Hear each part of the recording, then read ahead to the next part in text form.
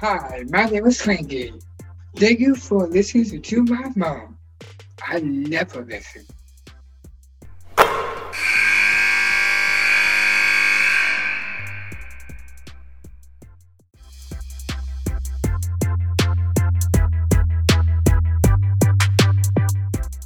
Rechelle Turner, the head coach at Murray State.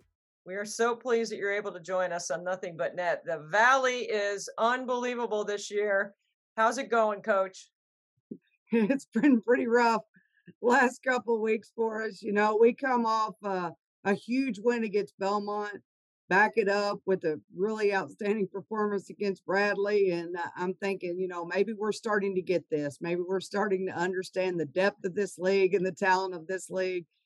And then, we just took our fourth loss in a row yesterday. But, credit to these teams, these coaches. I've said it all along, the depth of talent, the coaching in this league, just the ability to be so physical and so athletic and so big. It's crazy. But being the first time going through this league, we're kind of getting a glimpse of these teams. And our team really wasn't built for that. Obviously, we didn't know the league change was coming, so we're having to overcome some things. But it's no fault of our kids. Our kids are playing hard. They're turning the ball over way too much, so I guess I could blame them for that.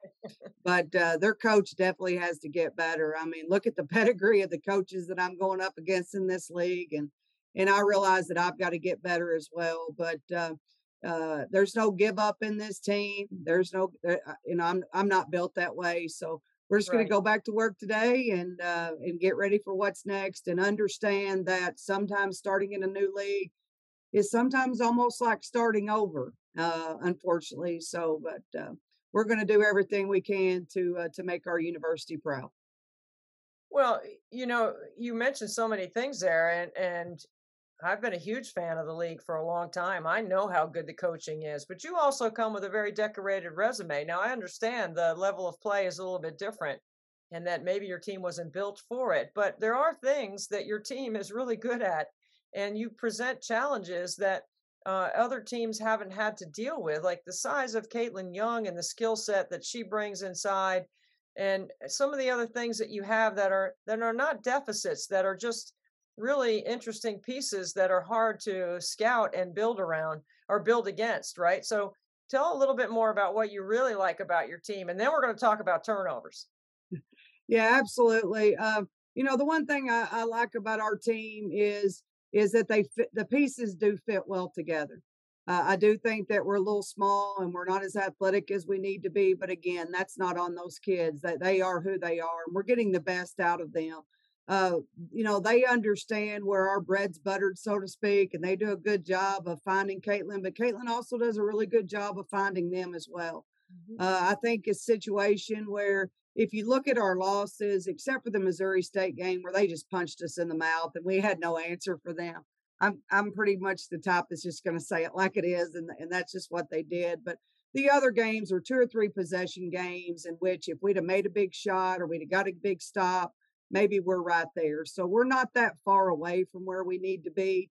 But I do like the cohesiveness of our team, and I do feel like that if we can put it together on any given night and any given stretch, that we can beat anybody in this league. But unfortunately, our margin of error is so small that if we don't do the things that we have to do to win, we're not going to win. My friend Lynn Dunn, who needs no explanation, is, I'm sure, your friend, because Lynn is friends with everybody in college basketball, and she's such a brilliant mind and she's such an incredible go-to.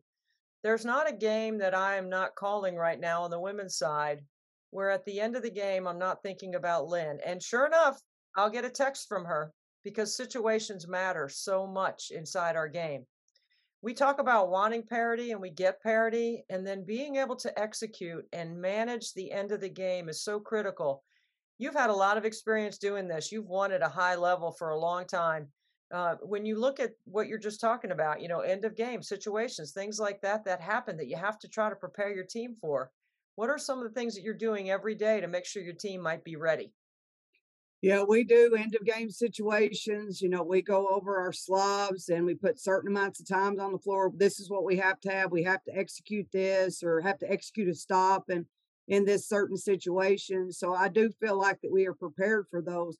Our problem is the things that lead up to those last 2 or 3 minutes. Again, the four losses, our turnover total has been astronomical. And again, we are not good enough to not get 20 possessions because we turn the ball over. We got to get those 20 shots. We Right. don't shoot it at a high enough rate and we don't get enough shots off. And it's because we're too busy turning the ball over. So, uh, analytics are one thing and I love them and I believe in them. But the bottom line is more than likely the team that gets the most opportunities to put the ball in the basket is statistically going to beat you because those numbers are going to add up and they're going to end up being something that takes them over the top, especially in close games. But I feel like that we've had opportunities to make big plays at the end of the games and we just haven't made them.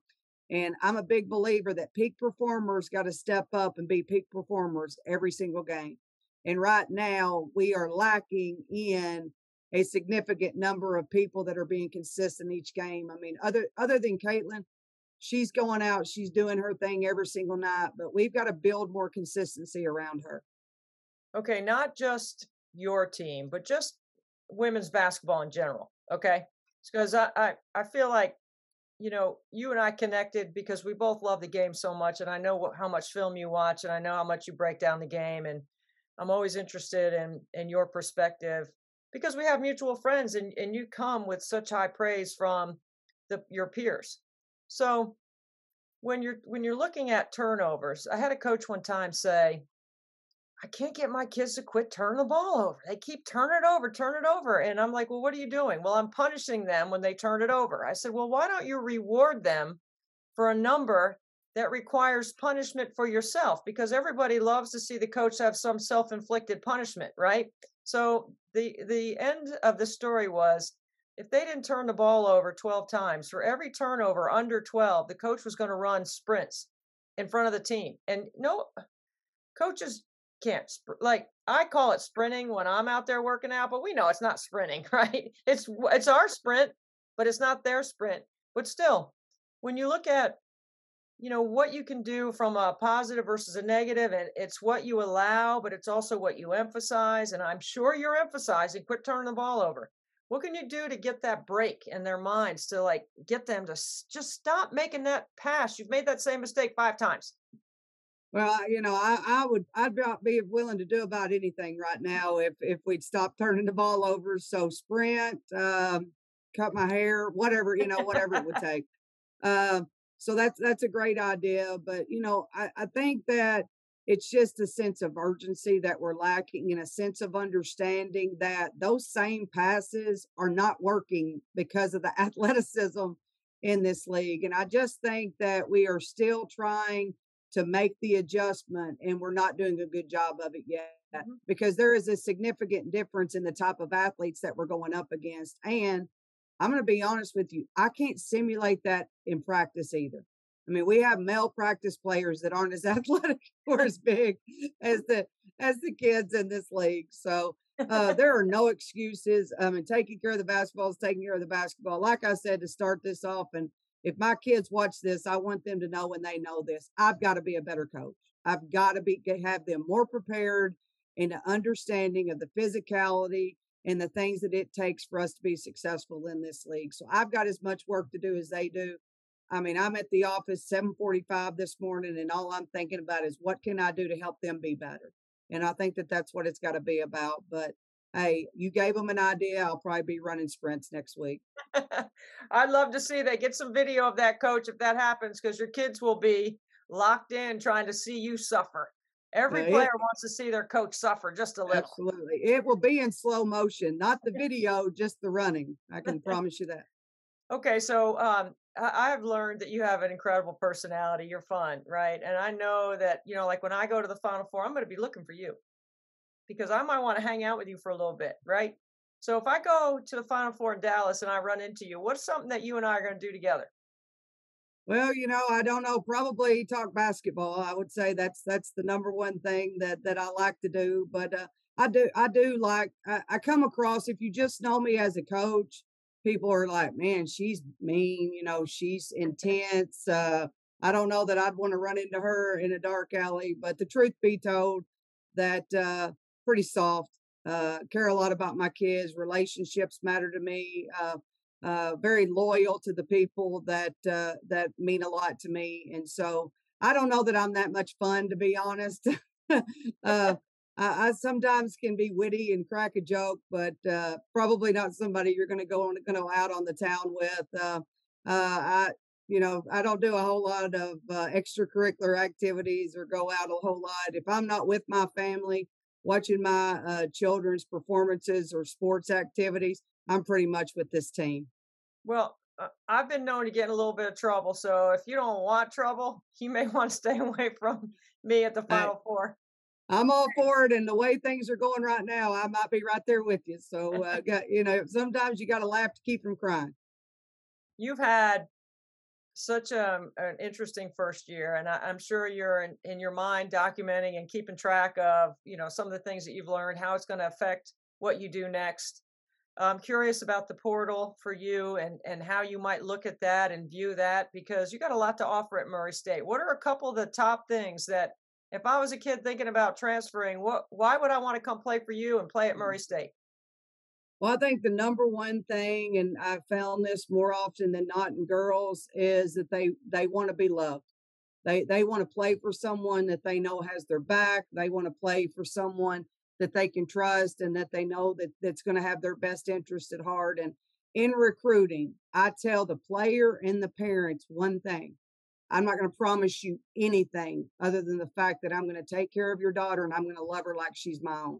So if they're looking for that, they're going to find that here, because that's the most important part to me. The wins and losses are things that people are going to talk about and people are going to judge you on and those type of things.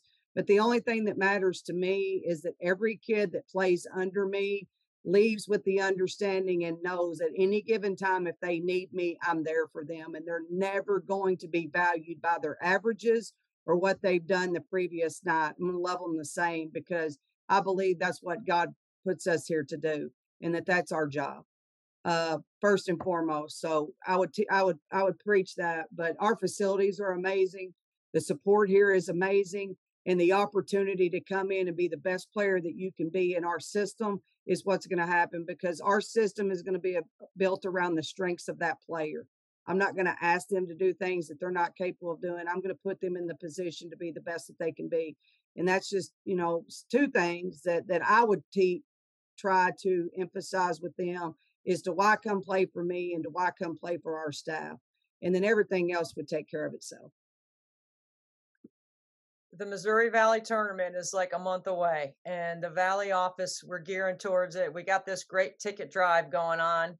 I don't know how far you are to the Quad Cities from where you guys are, but can you guys can you guys help with the ticket drive? Can you send some kids to go to the tournament that live in the Quad Cities? What can you guys do with your fan base to get them galvanized around going to a different experience? It's a pretty good haul from I think when Macy, Caitlin, and I came for media day, and that was driving in a car with me driving, not giving any speed records away or anything, but it was at least 7 hours for us Okay. to get there. So we'll pull as many as we can. I was looking into that your drive as well, and I want to personally look into how I could help get some kids from the Quad Cities. We really enjoyed going to that school. We really enjoyed reading to those children, and to know if that classroom would have the opportunity to come to games and things like that. So it's actually something I would like to talk to you about, because I don't know NCAA rules wise and all that stuff, how that works, but I would personally like to look into helping with that. We'll get as many fans there as we can, but it's really not close for our fans, especially if we're playing during the week. But we do have a lot of people that care about these young women on our team. And so we'll get as many people there as possible. I know you come at everything from a servant's heart, and that's a great quality of a leader. I think, the way your teams play, they play to make the game easier for their teammates. And I think that's such an important quality. They might turn it over a little too much, yes, but I think, if they do listen to this and they do hear how much you care about them, maybe they'll stop turning the ball over so much. Well, maybe that's what we need to talk about. We need to talk about if you love me, you won't turn it over. I'm just kidding. But no, I mean, we've got some things that we've got to fix, but it's never over till it's over. And although we haven't put ourselves in a position to win a regular season championship, obviously, if you're playing your best basketball come tournament time, anything can happen. So that's our goal, is just to get 1% better each day. I got to make sure my kids understand that I believe in them and I'm never giving up on them, and I'll take a bullet for them as long as they go out and they represent themselves on and off the court in the best way possible. That's really all we ever ask, right? Just work hard, go to class, and be a good citizen. And if you're doing those things, you're going to have success on the court. Coach, thank you so much for joining us. You're welcome on this podcast anytime you want. Well, I appreciate you. Thank you so much for all you do. Thank you.